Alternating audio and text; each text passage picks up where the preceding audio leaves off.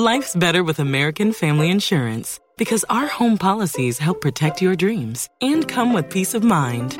Save up to 25% by bundling home, auto, and life. American Family Insurance. Get a quote, find an agent at amfam.com. Products not available in every state. Discounts may not apply to all coverages on an auto or home policy. Discounts do not apply to life insurance policies. Visit amfam.com to learn how discounts may apply to you. American Family Mutual Insurance Company, SI, and its operating companies, American Family Life Insurance Company, 6000 American Parkway, Madison, Wisconsin. The Canadian woman whose sexual assault allegations against Bill Cosby led to his conviction is now speaking out publicly. Andrea Constand has given her first interview since the trial. She spoke about her long fight for justice and how she feels now. Natalie Nanowski has the details. Natalie, what did Andrea Constand have to say?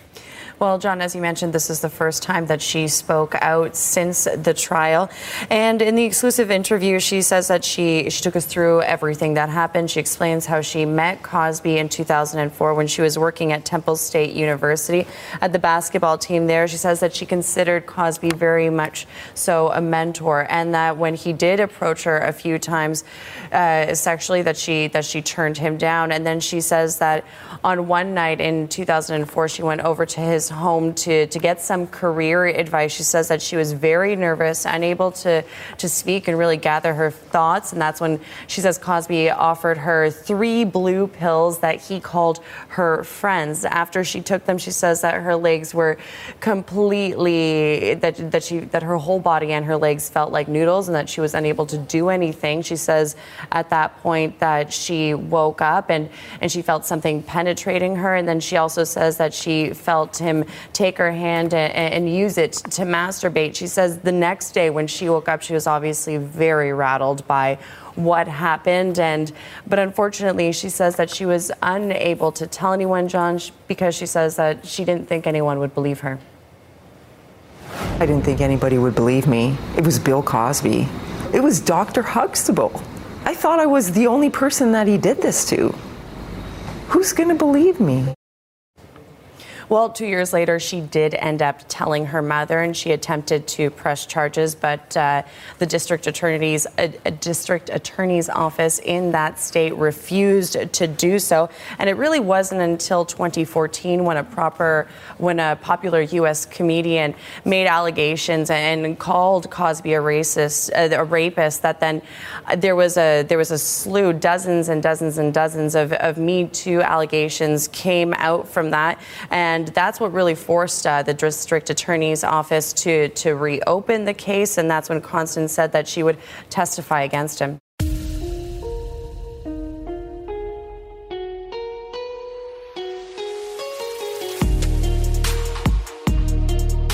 Hey, lovely listeners, and welcome back to Crime Analyst and the Intelligence Cell. There is so much going on right now with so many cases. But there's one case that continues to blow my mind. There are so many twists and turns. If you wrote it into a script, people would say it was just too far-fetched and unbelievable, and no one would think that it could ever possibly happen in reality. But it has, and it did. Now, I've mentioned it before when I talked about Britney Spears, how Britney was not free, but Bill Cosby was. And I have to say, I'm still reeling. I wanted to share a conversation with you that I had with a very special guest, Nikki Weissense-Egan. If you don't know Nikki, she was the journalist who pursued the rumours and the case.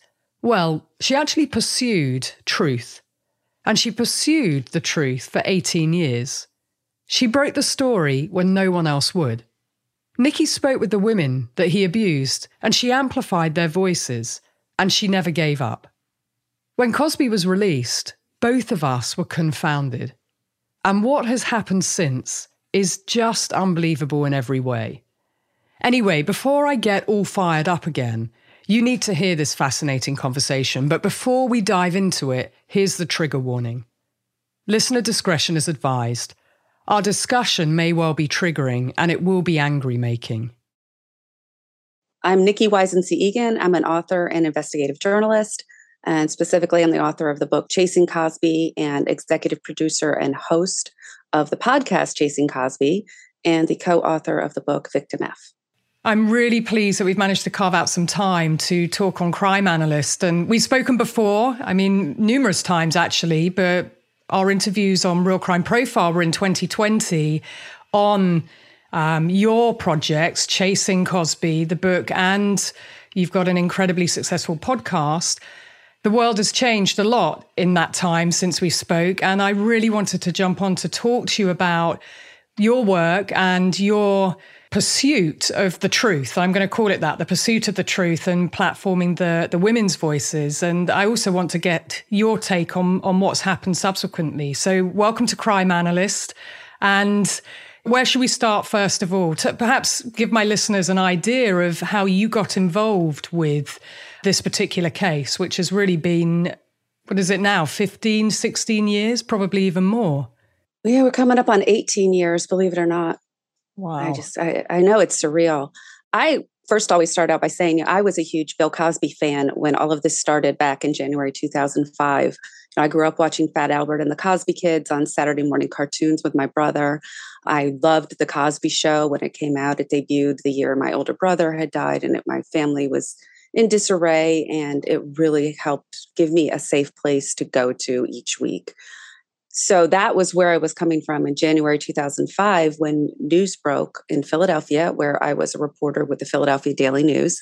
And I was an investigative crime reporter, which means I would get on the big stories and then try to break new ground, break new stories, and so forth. And it broke on the local news that Bill Cosby had been accused of drugging and this is what they said at the time, groping a former Temple University employee. So my boss assigned me to it.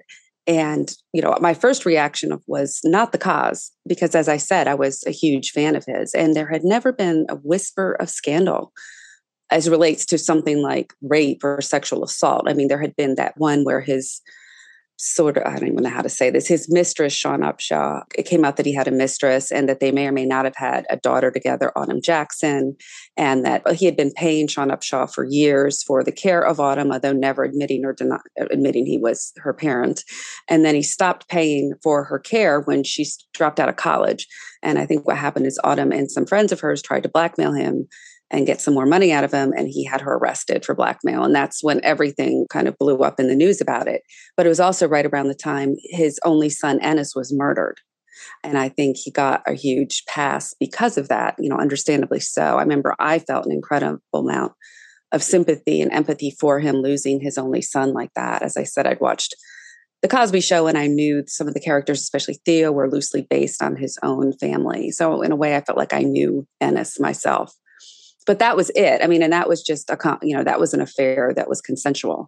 It certainly wasn't anything like rape or sexual assault, and certainly nothing about drugging a woman without her consent. So as a journalist, your job is to pursue the truth and set your personal feelings aside, at least how it used to be. And so that's what I had to do, forget the fact that I was a huge Cosby fan, but set that aside and try to find out the truth here and report both sides. And the first thing I needed to know is who was this woman accusing him? Because of course I knew who Bill Cosby was, or who we thought he was, but I knew nothing about this woman. They weren't releasing her name, as is supposed to be the case and is always the case, excepting when you accuse Bill Cosby, apparently, of sexual assault victims. Their identities are normally not released by the police, or the media does not report them, even if they know them. So I had a source at Temple University who told me the name of the woman, although I didn't use it until I had her consent 2 months later. But so I was able to go through Nexus and do clip searches and find out what I could about her. And everything I found about her was just added to her credibility. She had been one of the top high school basketball players in all of Canada. She'd been recruited by 10 to 15 colleges 50 to 60 colleges in the US, and eventually chose the University of Arizona and got a full scholarship there to play basketball. She dreamed of playing for the WNBA one day. When that didn't happen, she went to Italy after college and played for 18 months. And then she landed back in Canada, where she was from, and was trying to figure out her next steps and realizing her dreams of playing professional basketball were never going to happen when Dawn Staley, the Temple women's basketball coach, came to her and asked her if she was interested in being the director of operations. So she took that job, and Bill Cosby, of course, was a Temple alum. Now, I say alum, he actually went to Temple, but he never graduated, but he got, as he did at many colleges, an honorary degree from there. And he was on the board of trustees, which is a very powerful position in a university. He was also very close with Dawn Staley. He dedicated the Philadelphia premiere of Fat Albert and the Cosby Kids to her, and she had a huge picture of the two of them together on the wall in her office. This is all sort of painting the picture so you can understand, why Andrea was sort of in a position to trust him. But she didn't meet him until maybe 10 months into her time there. He was at a Temple women's basketball game. She was there and a donor introduced them. And then the next day he called to follow up with some questions because he was a huge supporter of the Temple women's basketball program. He even appeared when Comcast was just local. He appeared on some commercials in support of it. So he was just very much involved with the operations of the team. And as I said, was very close to Dawn Staley. And so they struck up what she thought was a friendship and a mentorship. And what he would later say in his deposition was that he had his eye on her romantically from the moment he met her, but he didn't let her know that. And he said it, and he was asked why in the deposition. And basically, it was a predator-prey thing. He wanted to reel her in very slowly, gain her trust, and then boom. I mean, that's how he operated. And so anyway, over the course of the next 14 months, they became, they were mentors. And when he actually made moves on her once or twice. And she was able to fend him off because she's this 6 foot tall. She's very athletic. He was like 10 years her father's, senior, like he was her grandfather's age. So she really wasn't worried about getting in a position where she couldn't extricate herself from. Plus, she was gay. She was involved in a relationship with another woman. And I think on some level, he knew that. I mean, even said in the deposition, he knew that. But he said, people change and sometimes people, it was just a very crazy, the whole thing was very crazy on his part, in my opinion. So anyway, the night she decided she wanted to quit the basketball team and go back to Canada and become a masseuse like her father. And she was very nervous about telling Dawn Staley that. So she told Cosby that. He said, why don't you come over to the house and we can talk about it? And she had been there before for dinner and, the situation was fine. So anyway, she went. And within 20 minutes, he's asking her, well, you seem nervous. Do you want something to take? And she said, okay. She thought he told her it was herbal medication. And they had many talks about herbal medication because she didn't take even over-the-counter stuff. And supposedly he was very into holistic medicine too. And so she took it. And within, 20 minutes, she's trying to stand up. She can't stand. She's wobbly. He takes her over to the couch next to the kitchen, lays her down. And while she's lying there, unable to move or even speak, he sexually assaults her. And in the morning, a few hours later, she wakes up, her bra's in disarray. She's like, what happened? And he's standing there in a white robe offering her a cup of tea and a biscuit. And so she leaves and is struggling with what happened. I mean, there's this, as so many of them have said, there's this disconnect because this is America's dad. This is this guy I thought was one thing. And now, of course, he's done what happened? What did he give me?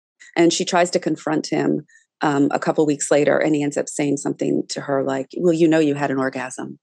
And she just freaks out and just leaves because she just knows I'm not going to get any answers here. She goes back to Canada and she's not herself. She's living with her parents while she prepares to go to school. She's having nightmares. She's waking up screaming. Her parents she's losing weight. She's withdrawn. She won't socialize with her sister or her nieces. Everybody knows something's wrong. And for the next 9 months, that's what's happening. And then in January 2005, she wakes up from yet another nightmare. And these nightmares are women being sexually assaulted in front of her. And it's her fault for not saying anything. So she wakes up screaming and crying yet again and calls her mom, who's on her way to work, and finally tells her what Cosby did to her. And that starts this whole process. The assault had been a year before of her going to the police. And it breaks on the local news in Philly. And that's what happened. And so, the more I found out about her, the more credible I found her to be. I found out there were tapes that supported what she had to say, taped phone calls. But the DA at the time, Bruce Castor, just was very clear from the very beginning. He had no intention of prosecuting Bill Cosby. His behavior was very favorable toward Cosby from the very beginning, which of course is what unearthed Tamara Green, another woman, the second accuser who came out and said that he had done this to her 30 years prior and told her story to me exclusively after she told the police and Andrea's attorneys. And more and more women started coming out. By the end, there were 14 women total accusing Bill Cosby in 2005, but nobody wanted to hear it. The rest of the media didn't. The way their coverage was very slanted toward Bill Cosby. I was attacked by the other media. There was negative story printed out me and my reporting in the Philadelphia Weekly, quoting journalism experts, saying that the Tamara Green story, which I'd run, shouldn't have been a cover story, that it was a classic he said, she said situation. And Bruce Castor, the DA, was telling reporters he could have me arrested for my stories.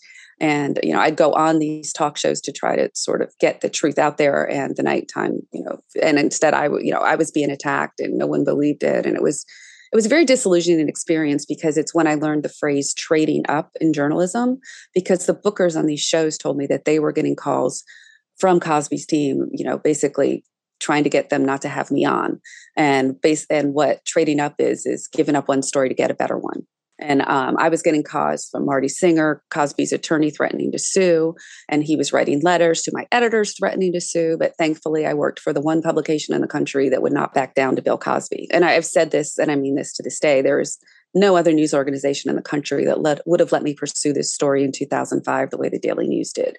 Even today, people are still scared of it because of his power and his wealth and everything. So that's what started me on this path. And then I kept covering. I've got an interview with one of the Jane Does. There were 12 Jane Does in Andrea's civil suit. Beth Ferrier spoke to her. I started working for People Magazine. And after Andrea settled her civil suit in 2006, People Magazine finally agreed to run a story with the accusers and with the women accusing him. And I really had to push for that, though, because I said, these women have trusted us. If these women are brave enough to have their names and photos used, shouldn't we be brave enough to run this story? But they were absolutely terrified that Bill Cosby was going to sue them. And in fact, I found out a decade later that Therese Serenese, who was Jane Doe number 10, had agreed back then to have her name and photo used, but People Magazine decided not to include it. And I say it like that because at People, it was very bifurcated. Like one side never knew what the other one was doing. So I knew what I was reporting, but I didn't know what was going on with the other reporting, or why we're not releasing, reporting it. It wasn't until Therese posted on Facebook like 10 years later, after the story bubbled up again, and my colleague at People wrote a story from her interview back then, like, I was cheated, because that picture, we'd even taken our own photo of her, but we didn't run it. And I think it was because, looking back, that she at one point had accepted money from him. And I think my guess is that's why, which is crazy, but there are so many things. And she's the one in that deposition that he admitted to giving a quaalude to because he wanted to have sex with her. And when she was like 18 or 19 years old. So that's what started this whole thing. And then I wasn't sure what was going to happen with this story. So when I left the Daily News, the only files I really took with me were my Cosby files. And I think I'd also covered a bunch of sexual misconduct scandals within the Pennsylvania State Police. I took some of that with me. But I took all my Cosby's files, put them in a waterproof box in my basement, and just thought, you never know, this could come back someday. I just could not get rid of them. And then I certainly didn't think it would be Hannibal Buress bringing this back up in 2014. I thought maybe there would be other women coming forward or whatever. So when it all bubbled up again in 2014, I started covering it again for People Magazine. And that's the comedian that you're referencing as to how it all bubbled up. But before we get to that, I'd like to just go back just a couple of steps, because you said so many fascinating things. And I do appreciate this is such a huge amount of work for you. It's been something you've lived and breathed for a very long time. But there are some names that have come up that we definitely need to explore a little bit more. You mentioned Bruce Castor. And in 2005, he seemed reluctant to want to prosecute Mr. Cosby. And 14 women come forward. He said, "We punish people for intentional and reckless criminal conduct. We don't punish people for making mistakes and doing stupid things," which seems to not describe what was going on with these incredible, brave women who came forward. And then he takes a decision not to prosecute. What was he saying more at that time about why he didn't want to arrest or pursue Bill Cosby? Hey, lovely. What's your makeup go-to? What do you need to face the day?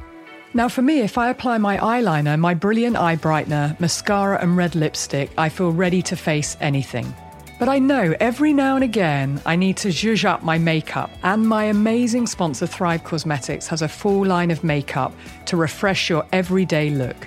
With clean, skin-loving ingredients, their foolproof products make it easy for any skill level to apply. Also, Thrive Cosmetics' Bigger Than Beauty mission is amazing. For every product purchased, Thrive Cosmetics donates products and funds to help communities thrive. I love that Thrive Cosmetics supports domestic violence victims, breast cancer survivors, and women who are homeless. Now, if you want a rec from me, you cannot go wrong with the Liquid Lash Extensions Mascara. Thrive Causemetics Liquid Lash Extensions Mascara has a unique formula which creates tubes around each eyelash to lengthen them. And they use nourishing ingredients that support longer, stronger and healthier looking lashes over time. Plus, it's super easy to remove and slides right off with warm water and doesn't leave smudges. So treat yourself or someone you love and help women thrive together. Refresh your everyday look with Thrive Causemetics, luxury beauty that gives back. Right now, you can get an exclusive 10% off your first order at thrivecausemetics.com/crimeanalyst. That's Thrive Causemetics, CAUSEMETICS.com/crimeanalyst for 10% off your first order. Well, and I think those quotes were from the press conference he held after they interviewed Cosby. It was those type of quotes that Tamara Green heard all the way over in California and was like, she's like, I used to work for a DA and I know that's DA speak for I'm not going to charge Bill Cosby. And that's why she came forward, because she thought if they don't believe, maybe he will believe this woman if he knows that he did the same thing to me 30 years prior. And that's why she came forward. You know, Castor was very odd about this whole case. He took less than a month to make his decision, never bothered to interview at least half of the women who came forward. His detectives didn't even bother to have them interview them. I found out 10 years later at the first trial that his detectives didn't even know he wasn't going to charge Cosby, that they had just had a meeting that morning and come up with a list of things they needed to do for the investigation. And they heard on the news that night that he decided not to charge Cosby, and they were blown away. And what was also odd is he wrote and sent out his own press release. I mean, Castor loved press conferences. I mean, his behavior, and I wrote about this a lot in the book, was just not the norm. I'd covered him for years, and there was never a television camera that man did not like to be in front of. He held press conferences every case he could for every piece of it. And for this one, I think it was on a Thursday it broke. And he still hadn't said anything by Monday. And by Monday afternoon, he issued like a 3-sentence press release. He first gave only to the reporters in the courthouse where he worked, which said something negative about Andrea in it without naming her. And then he held that press conference a couple of days later. And, you know, and then when he did he even trashed Andrea pretty much in the press release he put out, which he later claimed was an immunity agreement. And that's what led to Cosby being freed last year. But he even trashed her in that press release, saying, you know, there are things on both sides of this that make people look bad. And he kept calling, like Gianna, Andrea's mother, after Andrea had told her what Cosby did to her, she said, I'm going to call him. You have to give me his number. And she said, no, Mom. And she said, if you don't, I'm going to fly out there. She was a mama bear. I mean, Gianna is a very classic mama bear. And she wanted to know what drug Cosby had given her daughter, because she thought maybe that's what had led to Andrea's behavior this past year. And she said it. So when the first time I called her back 2 or 3 days later after they went to the police, but she said, what did you give my daughter? And he said, he claimed at first, at that point, he said it was a prescription, but he'll write down the name of it and then he would send it to her. And she said, how did you know she was going to wake up? Because of course, why didn't you call 911? Because of course, that's the point so many people miss about this, how dangerous it is to drug somebody without their knowledge or consent. She could have died. I mean, how did you know she wasn't allergic to the drug he gave her? How did he know it couldn't interact with something else that was already in her system? And I've said this before, and I do wonder if, you know, that has happened to some women and we just don't know about it because he's able to cover these things up. And, you know, he has a lot of power. And so, or how many, like Tamara nearly got in a wreck after he drugged her. 12 hours later, that drug was so strong, she was still loopy 12 hours later when she went to go find him. And she nearly wrecked a car, and she slept it off in this all-night movie place she found. So, and there's another Jane Doe who said the same thing. So anyway, Gianna, he said he would send it to her. He didn't. And then he said he would check back in on Andrea in a few days. And in between that time, Andrea, her son-in-law is a detective. And then the detective she'd gone to in Canada suggested she taped the phone call with Cosby when he called back. And that because Canada's one-party consent state, so you only need Gianna. It was a legal wiretap because Gianna consented. She didn't need Cosby's consent. But of course, that's the call, and you can hear it in the podcast. And when people hear him talking, it's so powerful. But that's the call where he offered to pay for Andrea's education if she kept a 3.0 average, all this. And of course, they didn't take him up on that. But you could sort of see how he operates. First, they do the carrot where they try to buy them off with this scholarship. And of course, you wonder how many women got these scholarships. And I don't blame them if they did take it. Who has the strength not many women have the strength that Andrea Constand has to go up against him and have their lives trashed by the media. So that was the taped phone call. And Castor kept calling them illegal wiretaps. And that's why he was threatening to have me arrested, because I was writing about these illegal wiretaps. And if I listened to them, then I could be arrested too. And so he even put in his press release, it was illegal wiretaps. And when I was writing my book, like 14 years later, there was a lawsuit that I think it was the defamation lawsuit that Andrea filed against him. And Risa Furman, who was Castor's first assistant back then, had been deposed. And in it, she said that Castor had asked her to research whether or not these were illegal wiretaps. And she went to him and she told him these are not illegal wiretaps. But he still kept saying that throughout the case. And he said it in his press release when he announced he wasn't charging Cosby. So Castor is just, I still to this day don't know what his motive was, except he had just run for governor the previous year. And in Pennsylvania, it's a state where individuals can contribute as much money as they want. In fact, former Reagan transportation secretary, who was a close friend of Castor's, had contributed him and his wife had contributed like $300,000 or $400,000 to Castor's campaign. But his opponent made a big deal out of it because that same guy had gotten his third DUI in his driveway. And instead of going to jail or getting something worse, he got to go to a cushy rehab. But that's always been his goal. And in fact, one of Cosby's attorneys did hold a fundraiser for him after this was all over. I mean, it's just, there's so many twists and turns, Nikki. It really is unreal, isn't it? And so unbelievable. There's so many points when you're speaking that I just want to say, what the hell? How does that happen? How does Bruce Castor not interview the women and still make a decision without consulting with the detectives that he's not going to pursue any form of charges against Bill Cosby? That's just, firstly, just startling to me. And that decision in 2005 and that press release that you spoke about, well, we're going to come back to that because that has played out more recently, hasn't it, with Bill Cosby's release. It's been the thing that's come back to haunt everybody in this case. And I still can't understand how that can be legal, how the decision can be legal to release Bill Cosby based on that press release that he put out. Take a listen to this. We're following some breaking news now from the Supreme Court. Bill Cosby will remain a free man after the justices refused prosecutors' request to take up his sexual assault case. Cosby was released from prison last June when his conviction was thrown out by Pennsylvania's highest court. He had served 3 years in prison after being convicted of drugging and sexually assaulting a woman. NBC News Justice correspondent Pete Williams is joining us now from Washington. Pete, walk us through what we understand from the court today and what exactly was the reason Cosby's case was thrown out in the first place in Pennsylvania. So first, a reminder of how this case came to the Supreme Court. After a woman claimed that Cosby attacked her, it was the county prosecutor who issued a press release declining to file charges. He said there were too many problems in the case. And then when Cosby was hit with a lawsuit filed by the victim, he talked about what happened because he believed he had immunity from prosecution. But then a new prosecutor came along and used what Cosby said during that civil lawsuit and charged him with a crime. And he was convicted. It's that conviction that the state Supreme Court threw out last year. Pennsylvania said the state court was wrong to conclude that Cosby had a good reason to rely on the original prosecutor's press release. It didn't say that no charges would ever be filed, the state had argued, and that left the door open for a new prosecutor to reopen the case. And so the state says that ruling sets a dangerous precedent, converting a prosecutor's press release into a legally enforceable grant of immunity. And I also just wanted to ask you, talking about the Daily News, because that's who you're working for. They took a very bold decision to carry on and allow you to carry on reporting. Can you just say a little bit more about that? Because, I mean, huge kudos to the Daily News and to you. Presumably that was the editor and just made a clear decision that actually this was a story that needed to be pursued and the truth needed to be out there, and therefore you were supported in your coverage.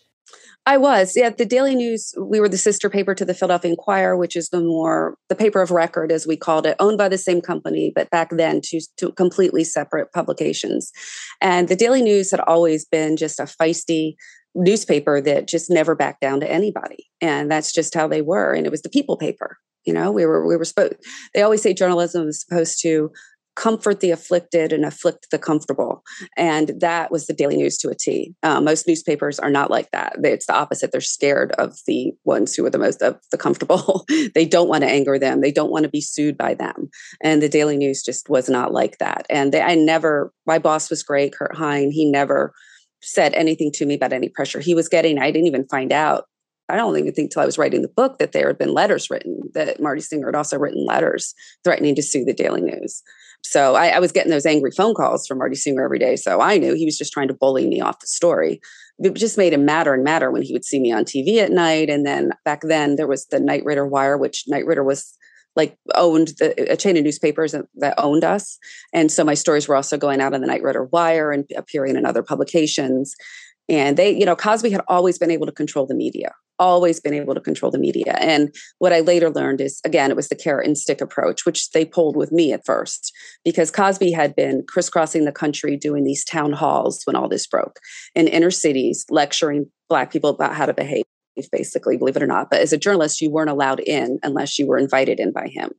And so one of the first things his spokesman said to me is, "Oh, we got to get you in one of these town halls." And of course, that offer quickly went away the more aggressive my stories got, because I can't be bought off on a story. I will never trade up on a story like that, not if it's my decision.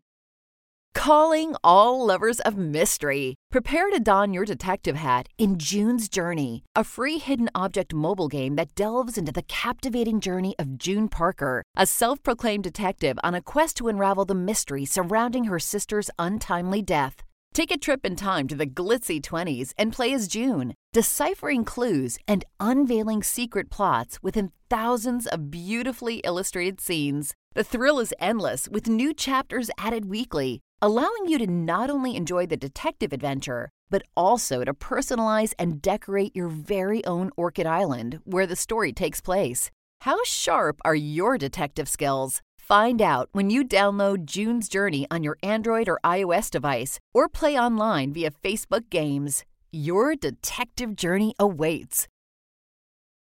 And just to say thank you for that, because I know this has come at a huge cost in the sense of, those conversations you had with Marty Singer, just lots of things that you had to deal with, which were horrific. And the women as well, of course, the victims, the survivors, the incredible women who I heard at the Skirball and have interacted with numerous times. But I do want to thank you for your incredible reporting and the Daily News, because it could have all gone away, but you carried on and were doggedly determined to pursue the truth, the facts and the evidence. And I know we've spoken before, and you always say, and it's 100% what I agree with, follow the facts, follow the evidence, not following the emotion. Because a lot of people, and you talked about it just at the start, we have to remember what Bill Cosby and what he represented. I mean, he was huge in the UK too. America's dad. He came across as this sort of very affable, funny, wholesome person because of the character that he played. He played a doctor, Dr. Huxtable. I still remember it. It was my childhood. So you were a fan of his, as was I, as was Jim and Lisa. We all grew up with him. And that's the context. And you talking about Andrea as well, the fact that he was on the board of trustees and that he presented as a mentor and that he was trying to help. Everything that he was doing in terms of facilitating contact was to help. And she saw him as this grandfather type figure, not as somebody for a relationship. And again, that part to me is just so important that my listeners understand the trust and the power imbalance that existed and the celebrity. And we've talked about the power of celebrity as well. And so him being able to leverage things in the media and control the media, that's incredible that the Daily News just stood strong, as did you, even though there were attempts to buy off, manipulate, create leverage, and yet you continued to follow the facts and the evidence. I mean, amazing, and kudos to you. Well, thanks. Yeah, as I was saying in another interview I did recently, the more you try to push me back into a corner, the more I'm going to push back, because I believe these women, I believe my reporting, and I'm not going to back off of a story. In fact, the issues I've had in my career have been when editors at other publications have tried to get me to back off a story. And I just don't believe in that. I mean, if I gain someone's trust, and I've spent years trying to build that, in some cases, I've spent years trying to build that trust, and then editors, for whatever their own reason, want to destroy it, I push back, because I'm the one who got them to agree to do the interview in the first place. And the last thing I want to do is betray them. But there's so many in the media, they truly don't care, especially if it's not a celebrity. Now, they care if it's a celebrity, because that's what I found out that was so hard about this story as my career went on, is because celebrities, one of the reasons they have this power is because their agents also represent other agents and other stars. So if you do a negative story about one star, then they will cut off your access to another star, and definitely to that one. And also, celebrities have deep pockets. They can file frivolous lawsuits. Bill Cosby, after this rebroke again in 2014, filed at least a couple frivolous lawsuits against Andrea Constand. So they're bullies. And that, the media, the fact that the media lets them get away with it is what's so horrific to me. When I think about when the Me Too scandal broke, I thought, the only reason the New York Times is doing that story is because A, it's celebrities accusing a man that no one's ever heard of, and B, there's a paper trail because there were all these settlement agreements that Weinstein had with these women. And so there was like a paper trail. But also I think it's because the women who were accusing him were celebrities. I mean, I always say this too, even because Cosby still has many, many fans today. And I said, I think it's easier for people to believe that a Harvey Weinstein or Jeffrey Epstein committed the crimes they're accused of, because nobody ever heard of them before their scandals broke. With Cosby, there's a 40-year, 50-year career of him being an angel that's in people's minds. And that's a huge reason I think that people still don't want to believe it. And also the fact that sexual assault victims are treated to a higher standard than any victims of any other violent crime. They have to prove that, Tamara said this at our Chasing Cosby live event in LA. If you're a burglary victim, you don't have to prove you're this perfect person. I wrote about this in the book because Tamara, every bad thing, and she hadn't done that many, but she had some things happen in her life in the 30 years since Cosby had drugged and assaulted her. And it got dragged out for the media. And it got to the point in 2005 where Tamara just started admitting things herself, because she's just like, hey, Dan Abrams, by the way, I had a DUI too. Did you know that? And, and yes, I did. She's so funny. You've heard her, how she is. And actually some of these excerpts are on my website. But anyway, she just started doing it herself because she was just like, this is just getting absurd. And so I went to some of my sexual assault experts and I said, does any of this matter? If someone was sexually assaulted 30 years ago and then had some things she did later, does that have any bearing on her credibility? And they were like, no. Even prostitutes can be raped, basically, is what they said. What matters is the rape is the rape. And what you did like 20, 30 years later, what happened in your life then is no relevance whatsoever to what you said happened back then. And Tamara had told people along the way and around the time when it happened, which they always ask for. So that was very helpful. And they said, but that's why these rape shield laws were created, to protect this from happening to women in court. So to a certain level, women are protected in court. But they said now the defense attorneys just go to the media with the information and the media runs with it. All of which is true. It was true back then, and unfortunately, it's still true today. So that's the tough part. And the other part, though, is that Andrea Constand was that perfect victim. She had no skeletons in her closet. She was 30, 31 when this happened. Pristine record, no run-ins with the law, never bounced a check, nothing. So what the Cosby team did is they made up lies about her.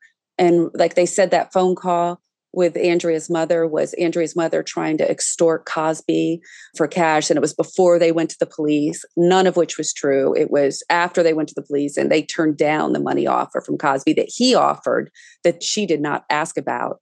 But the media ran with it. And I said, that's what's a shame about this, is just that even if you are someone who doesn't have a skeleton in your closet, these powerful people can make up lies about you and leak it to the media, and the media will run with it. And as a regular person, you don't have the means to say, I'm going to sue you for defamation. I mean, that's something a celebrity has the power to fight, not Joe Schmo, or Andrea Constand, who's a struggling student in Canada. And it's also not in her nature to do that. I mean, when she eventually filed a defamation lawsuit against Castor, she had her back pressed up against the wall and finally had to do something. And he was running to be DA again. And she won that lawsuit? They settled out of court. Yeah. So they settled a couple months before this second trial. No, a couple months before my book came out. And it is important to mention what Tamara said is 100% true. If you're a burglary victim or a victim of a robbery, you don't have to be a nice, incredible person for that to have happened. And I remember her saying that specifically, and that should resonate with everybody. Anybody could be raped or abused. And actually, if you're acting out afterwards, that to me is more evidence that it likely happened because trauma resides in the body. So that is an important part. If you see emotional dysregulation, I've just been talking about that with Gabby Petito. That to me was evidence of watching her on the body-worn camera footage that she was being abused because of her level of distress. And meanwhile, he's very calm and just talking and joking with the police. So again, now we understand trauma much better. These are things that we should be looking for that actually, well, they show that it's much more likely that it did happen. And I think what you described with Bill Cosby is what I call DAVO, which is a tactic that's used a lot, which is to deny and to attack the victim's credibility and to reverse the victim and offender role.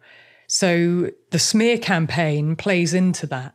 You did really paint the picture well of Andrea and who she is, and having met her, she does have this very calming and strong sense about herself. I mean, a power, a personal power. I felt it when I met her. You know, some people just exude this sort of virtue.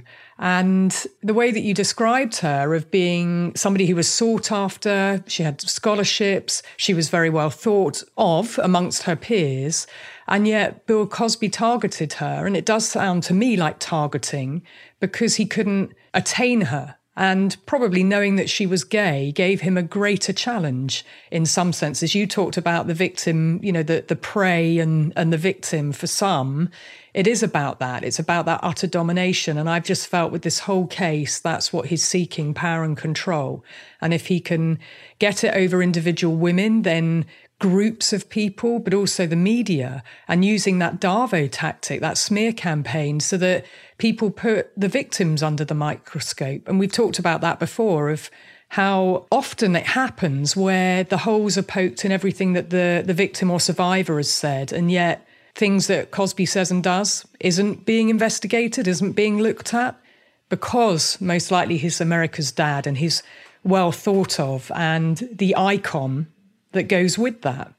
So it's something that I see with serial perpetrators, and the more that they do it and the more they get away with it, it's like a tradecraft, the better they get at it. And of course, if you've got money, you can get Marty Singer and other people on your books, and you've got agents, as you said. A lot of people don't think about that, you know, not being able to get access to other people and this trading going on behind the scenes, which keeps stories pushed down. And even with this, still to present day, I mean, you mentioned Bruce Castor, and he has just emerged as an incredibly powerful person the whole way throughout this narrative. And I can't understand how and why he wields so much power that he makes these decisions in a public office without any real scrutiny, and how that played in. Well, we'll get to how that played in as to how Bill Cosby is now out. Again, it comes down to Bruce Castor. And I've constantly been thinking about the motivation, Nikki, as I'm sure you have. What would motivate someone to make these decisions in favour of Bill Cosby and not in favour of protecting women and women's safety? It's just confounding to me. It is. And as you know, I wrote a lot more about this in the book because, like I said, I'd covered him for years, and there was never a tough case that man did not want to take on. And I admired his skill in the courtroom. I mean, he got a conviction on a murder once where they didn't even have the murder weapon. They had the imprint of the gun in a holster. It was funny. I was going back through Nexus when I was writing the book, trying to, looking up him, and I found some stories I'd written about another drug-facilitated sexual assault case where he said it's like second or third degree. But he said it's like he's using a drug is like using a knife or a gun in a weapon, in a rape. And I was like, wow, I put that in my book because I was like, that's really interesting. And his office had covered the Michael Evans state trooper case where he had been preying on women for years while on the job. And it was all women who were like runaways or domestic violence victims, all women he met while on the course of duty. And, his office had prosecuted that and gotten a deal where he got actually some prison time. So I truly was surprised when he just immediately wanted nothing to do with this case. And as far as Andrea and Cosby, I will also say that Andrea was very vulnerable because she was in Philadelphia, her family, everybody's back in Canada.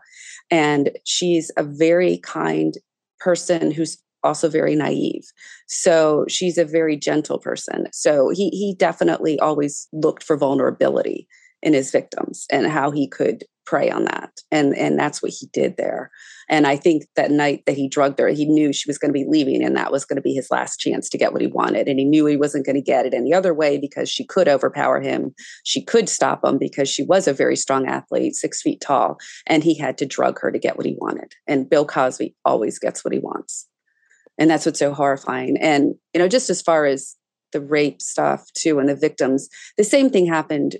So the presidential race, when Tara Reid, the Joe Biden accuser, the woman who said Joe Biden sexually assaulted her back in the 90s. I didn't know what to make of that. I mean, I'd seen some of the stories. I've seen all the creepy stuff about his behavior with young girls, which there was just something Friday where he was doing and sniffing a 13-year-old girl's neck and just saying stuff to her, no dating until you're 30, just really inappropriate, creepy stuff that he's still doing that the mainstream media is not reporting on. I listened to a podcast interview with Tara that she done. And again, it was like with the podcast, I thought what was so powerful because I was listening to some of these interviews I did when I was on a plane. And there's something very powerful about the podcast medium where you're not looking at a person and you're just hearing the voices because you can hear all the raw emotion in their voices. And listening to that one by Tara Reid, I was very struck that the raw emotion in her voice reminded me so much of the Cosby survivors. It really did. And she's probably got more corroboration for her claims than most sexual assault victims do. I mean, from down to her mother calling into Larry King and all of that stuff. But again, the media just piled on her because they, of course, were up against another person accused of multiple sexual crimes, Trump. The media just did not want Trump to win. And so they trashed the New York Times too. They trashed this poor woman and they picked up every bad thing that had happened to her afterward to use to trash her credibility. And again, as you said, a lot of times sexual assault victims, their lives do go downhill after this happens to them. They do spiral into, I mean, I wrote about that a lot in my book. I have a lot of statistics, how many of them end up addicted to alcohol or drugs or, their PTSD. So many of the women experienced all of that. So of course, your life may go downhill after this happens to you. But the worst thing is the sexual assault. Like I said, why didn't you interview a sexual assault expert like I did in 2005 and ask, does any of this matter about what Tara Reid is saying Joe Biden did to her back in 1997? And they didn't. There was no quote to that effect in their story because that's what's relevant. I'm not an expert, but I would like an expert to explain to our readers, if this matters or not. If they asked that question, they certainly didn't use any quotes from the sexual assault experts that explained it. Like Delilah Rumberg said to me all those years ago, she was head of the Pennsylvania Coalition Against Rape and director of the National Sexual Violence Resource Center. No, it doesn't matter. A prostitute can be raped. Yes, and it's 100% true. I've worked with victims of trauma my whole career. And, to the point that, yes, your life can go downhill because of the trauma, because of coping mechanisms of alcohol, drugs, and so on. But I also know a lot of women who've turned it into their superpower, that have become incredible advocates. So either way, having experts to explain the behaviour is really important, whether it's in court or whether it's in the media. And we know that with Cosby's case, there was Dr. Barbara Ziv, who has featured in other cases, but educating the court is really important. Focusing on what do we tend to see with victims and what do we tend to see with perpetrators. And you mentioned something very important, which was Mr. Cosby, whenever he wants something, he gets it. This isn't someone who's had no said to them a lot throughout their life course. This is somebody who has mass groomed so many. And interestingly, his tactics always seem to be to groom the individual girl or woman, but then to groom her family too. And of course, families saw him on TV as well. And that leverage of I'll pay for college or I'll pay for a scholarship or whatever else it might be. Yes, you mentioned it could well be attractive for someone to take that offer rather than speak out. So I would imagine, Nikki, there are many more victims and survivors that have never spoken out about this. And I know some of them have made themselves known to you and some are still, anonymous. But there were a lot of young victims here as well, weren't there? I mean, at least 13, we're talking about 14, 15, 16, 17-year-olds who are still classed as children. I mean, they were young. It wasn't just women that he was targeting. It was young girls as well. And you wrote a blog about that. And of course, there's been a recent civil case. Will you say a little bit about that and just the scale and scope of victims?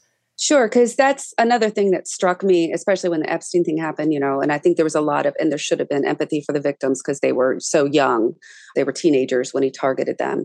And when this rebroke again, there were so many victims coming out over and over again. I think that I know I got oversaturated. I could barely keep track of them, but how many of them were teenagers? There are 13 that we know of. And most of his victims that we know of were either in their teens or in their early 20s. They were very, very young and very naive. And that's one of the main reasons he targeted them. I mean, he's not targeting a Felicia Rashad, who's his co-star on the show. There's a differential of power. So he's in a much more powerful position than they are. And one of them, her civil suit finally came to trial against him last June in LA, Judy Huth. And she was 16 at the time when she said this happened to her. And then a new victim was revealed at that trial too, which I wrote about in my piece, who was also a teenager. I mean, there were 3 of them just in 1976 alone, I think was the date. So that tells you too, how many, if he did that many in that year that have come forward, how many are there throughout his entire 50-year career? And yes, he won. So Judy won that lawsuit. She only got $500,000 in damages. He appealed it. Now he just lost that appeal, but that's what happened in Pennsylvania with the criminal case. He lost all the appeals and then he won at the highest level. So now he's appealing again. We'll see what happens to that verdict. And then Lily Bernard's case is still out there. She filed it a year ago, which has been really interesting that some states have enacted these so-called look-back laws, which give it's usually sexual assault survivors, some just children, some if you were an adult, X amount of time to file a lawsuit against their rapist, no matter how long ago it's been. So New Jersey passed one, and that's how Lily was able to file her lawsuit last October. And New York just passed one this year, and starting in November, victims have a year to file it. So I think you're going to be seeing some filed against Cosby, because there are a lot of his victims that were in New York. They can be adults, though. They don't have to have been teenagers when it happened to them. So I think and Judy's, like I said, they've appealed it. And I can't remember if hers was also because of a look-back law, but I think it was. And of course, the Cosby survivors, after this case burst into the public again in 2014, they lobbied and got California to eliminate its statute of limitations for sexual assault and Nevada and Colorado to extend it from 10 years to 20 years. But just for, criminal cases. So that was huge. And it didn't benefit them because, of course, all these laws aren't retroactive. They don't go back to every sexual assault case, but it helps victims going forward, which is what's helpful. Yeah. And I mean, the look back laws are important, but I think the statute of limitations, that's the major problem in the US. And we've talked about this before, that where there are statutes of limitations, well, we know with victims, particularly if you've been victimized when you were younger and it was sexual victimization, you're much more likely to disclose it for the first time in your 3rd or 4th decade of life. So when people say, oh, well, if it really happened, they would have come forward by now. Well, why are they only just coming forward now? These sorts of things that are said, as if that proves that somebody is lying or making the allegation up or they're after money. Actually, that's what we tend to see with victims. And that's why statutes of limitations are hugely problematic when it comes to abuse. It does take a long time for some to voice it. And actually, in my experience, they tend to voice it when they get married or when they have children, when they feel they're in a safe environment themselves, or when they're looking at their own child and thinking about their own parenting skills. It's then that things get triggered. And that's when people speak out too. So I think that it's very problematic having a limit on how much time must pass, and then you can't disclose. So I hope that there will be more lawsuits. Okay, I'm jumping back in here, as this conversation will be in 2 parts. There's such a lot to think about with this case, so we're not done yet. Until next time, be curious, ask questions, and always trust your instincts.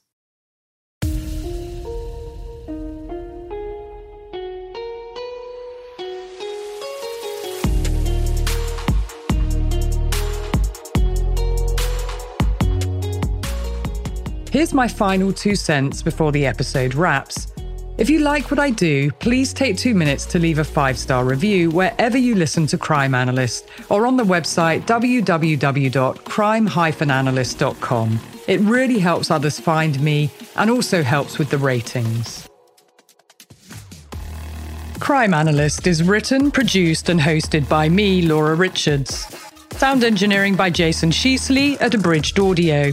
Cover art and graphics by Chris Rowbottom at Syndicate, and music by Kilrude.